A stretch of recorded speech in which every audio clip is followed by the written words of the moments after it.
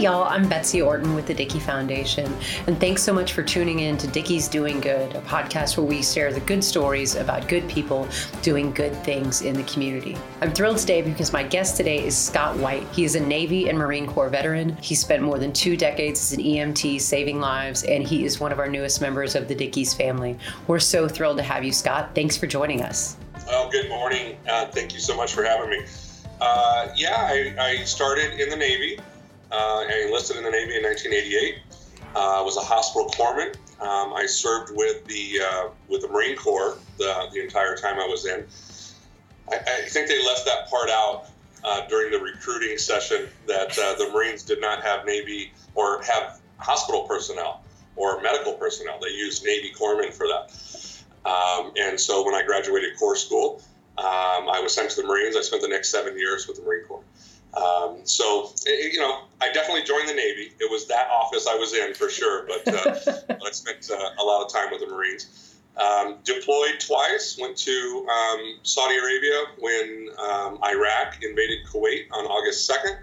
We were sent to Saudi Arabia on August 13th. We were the advanced party, so we did Desert Shield and then Desert Storm when we actually went into Kuwait in February the following year. And then I got back from that and was sent to Somalia. Spent 6 months in Mogadishu, Somalia, and then I spent the last couple of years in Hawaii. So a couple of not so cool places, and then I got to live on Oahu for a couple of years. So that's not a bad way to do it. No, yeah, exactly. And then when I got out of the military, I started working in an ambulance company 3 days after I got out, and I spent the next 24 and a half years at that ambulance company, kind of went through the ranks working on the ambulance, and then as a supervisor and a manager, and did some marketing, etc. And then my last assignment, I was leading our Nevada operations. We had fixed wing, rotary wing, and then ground ambulances. So about 900 care providers here in Southern Nevada. And then I decided, that was kind of enough of that, and I really enjoy cooking. This is something that I've always loved to do, and I love to particularly barbecue, and barbecue, of course, in the truest sense, smoking the meats, not just putting something on a grill. That's fun, too. Hamburgers and hot dogs are fun, but that's not barbecue. Yeah, exactly. So about 10 years ago, I got into smoking meats and doing all kinds of things, and I decided maybe make this a career move, and just kind of stumbled across an opportunity for franchising with Dickey's. Sent an email in, was contacted right away, and within a week I was in Dallas. I flew right out, and then really enjoyed that trip because it gave a sense of the scope that you would have from a support structure. And coming from working within a corporation for over a couple of decades, I understood that scope and really appreciated that kind of environment. You have the autonomy as the franchisee to do your thing, and you are certainly accountable and responsible, but you can pick up the phone and, have IT support and have marketing support and things of that nature. So really loved that and did it. And then we decided to open a restaurant, and we started our construction phase. This was a brand new location with a gray shell, cement floor, steel studded walls, nothing in it, first generation. So we started construction in December, went into January, and then this thing called COVID started, happening in the news a little bit. Our grand opening was scheduled for March 21st, and on March 17th, the governor shut us down out of an abundance of caution, and this thing was just spreading too crazy. So we were in kind of a lockdown mode 3 days before our grand opening. Oh, so, goodness, that is really hard going into that. So have you had your grand opening yet? Well, we had an opening. It wasn't very grand. And so I think that, with the great news this week with vaccines finally, getting to the States and getting into people's arms, et cetera, I think that 2021 will probably be the year of a grander opening, maybe a 1-year celebration, and really do it right, like we wanted to do, like we had planned on doing back in March. So kind of, you obviously, like we said, spent more than 2 decades as an EMT, had been working in the Marines rather than Navy. Kind of what was the best part? What was the best part of that? Because as the foundation supports first responders, we love hearing kind of the stories and knowing what the amazing parts of that job are. Well, I think that, not to sound too corny, because some of these things are kind of cliche, but it's really the relationships you form with those individuals who are going through that experience with you. And so it's very difficult to find that type of environment that you would see in the military outside of the military. And I think a lot of people, when they exit the military, they continue to look for that type of environment, those bonds that you form and the relationships. And so a natural fit is our first provider community, our first responder community, which either in law enforcement, fire service, or EMS. Now, my medical background was a good fit for me just to jump right into to EMS. And it's very similar. So those relationships that you form, the bonds that you form, the job is stressful at times, and you really kind of need to lean on each other. So I think that for me, having that experience is a fond memory of those relationships you form. And then, of course, when you're able to help someone else, it's just it's a weird, intangible kind of a thing. You can't really put a dollar amount or really even a word behind it. I struggle for a word, but it's just, we in EMS, you'd see people at their worst. And even if you, as the provider, knew that this was not maybe a life-threatening situation, for the individual, they're not aware of that. So they just see grandma hooked to tubes and, IVs and things, And so, understanding, dealing with people in that type of high-stress situation and trying to ease their concerns and doing the best you can to help people, I think was very rewarding. So those are the 2 things that I really think of. Well, and it's interesting with you talk about relationships, because I know that one of the really positive relationships that's come out of the whole COVID thing was your relationship with Frontline Foods and World Kitchen by Jose Andres. Tell me a little bit more about that partnership and kind of how you got involved in it and why that's so important. We heard early in the summer that this program was potentially coming to Las Vegas, that they had started World Central Kitchen. And of course, here in Las Vegas, there are a lot of famous chefs in Las Vegas. There are. Who have, their signature restaurants, their name on the marquees, etc. No shortage of great food in Vegas. There's no shortage of good food, for sure. So I was somewhat familiar with the chef. Was not very familiar with his organization, World Central Kitchen. Fantastic organization, helping those in need. This is, think of a hurricane just doing, massive devastation somewhere. This could be Puerto Rico as an example. Well, Chef Andreas would get some chefs. There would be product there. They just wouldn't have any way to either prepare the product or move the product. So his organization worked out all of those logistic kinks.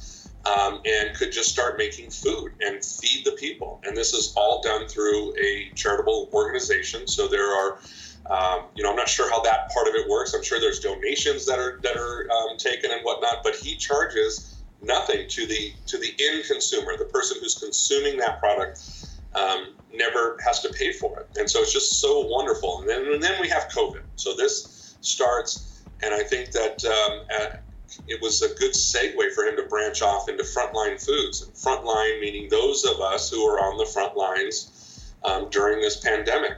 And so this organization was in Dallas, it was in New York City, it was in Los Angeles, and we heard that one was coming to Las Vegas. There was a key contact, kind of a point of contact for Southern Nevada. So we reached out to him, signed a contract, and we started going to work. And what the organization does is we prepare meals.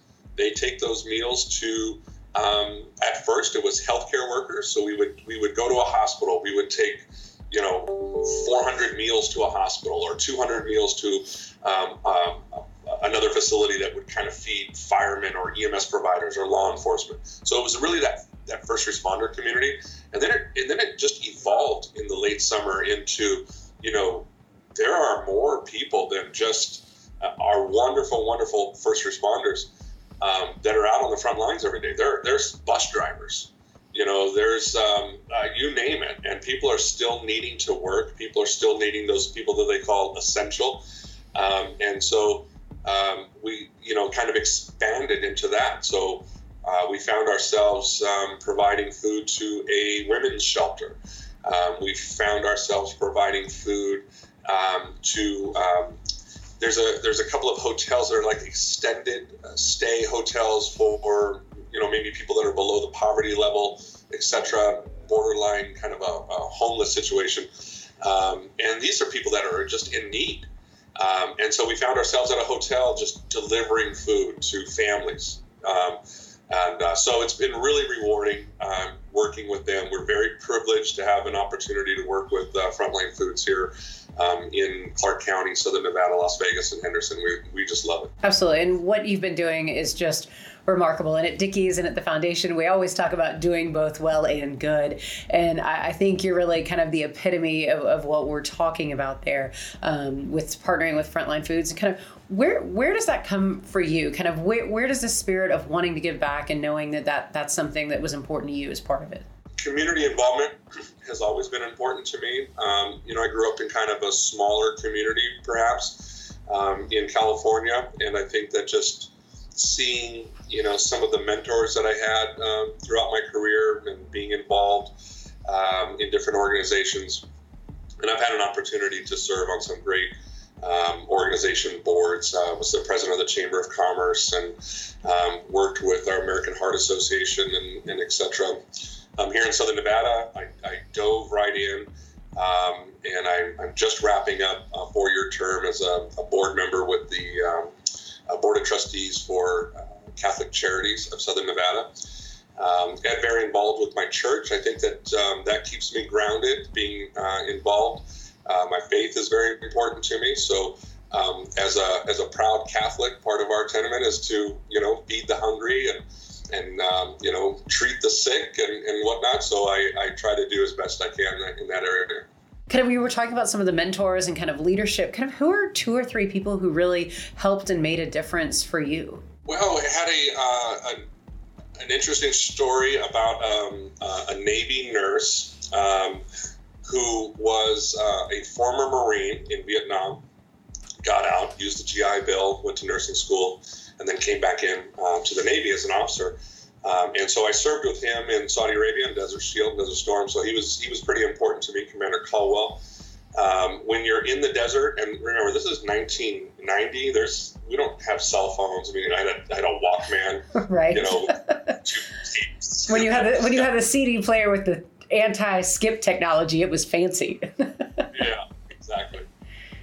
And so he stands out definitely as a mentor. And then throughout the EMS career, I worked for some fantastic females that were in positions of leadership that really took me under their wing. Renee Colarasi being one. She was the director of operations and then went on to becoming a senior leader. And I kind of followed her career path and worked for her for a number of years. So she was fantastic. And so obviously you've been around the world doing, serving our country and got to spend a little time in Hawaii doing that as well, which is lovely. But what's been the most important thing that you've learned in your life? The most important thing to me is really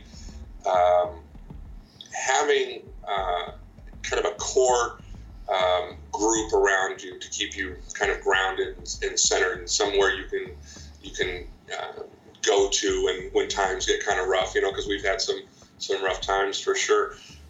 So I think, keeping that tight circle, I think also what's important to me is working with so many different people and having that experience, understanding what it takes to work as a team.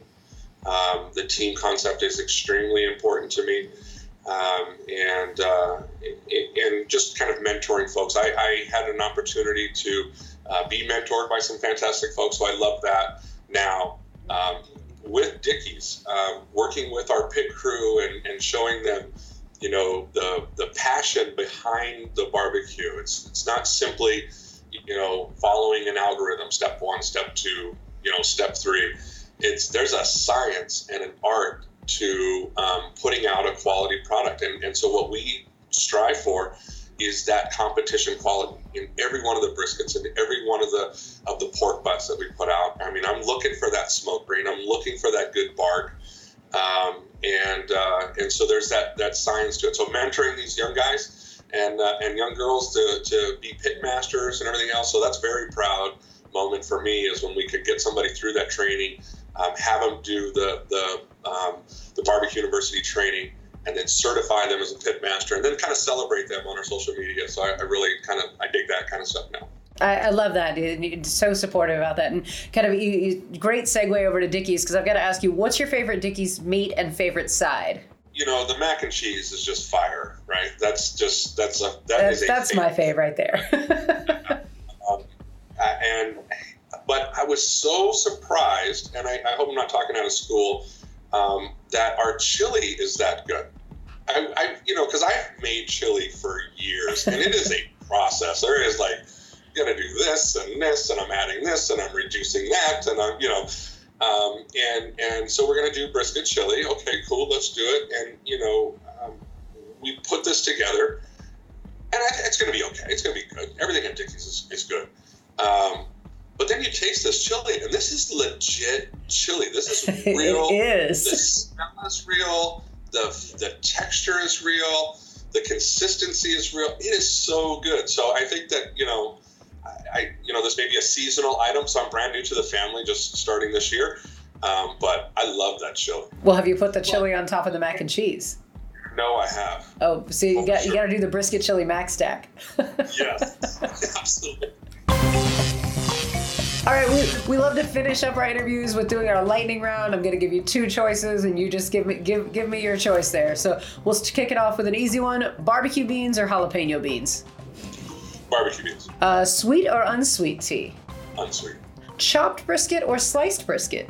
Now that's a good one. Depending on how you're eating it, there's nothing better on a sandwich than chopped brisket.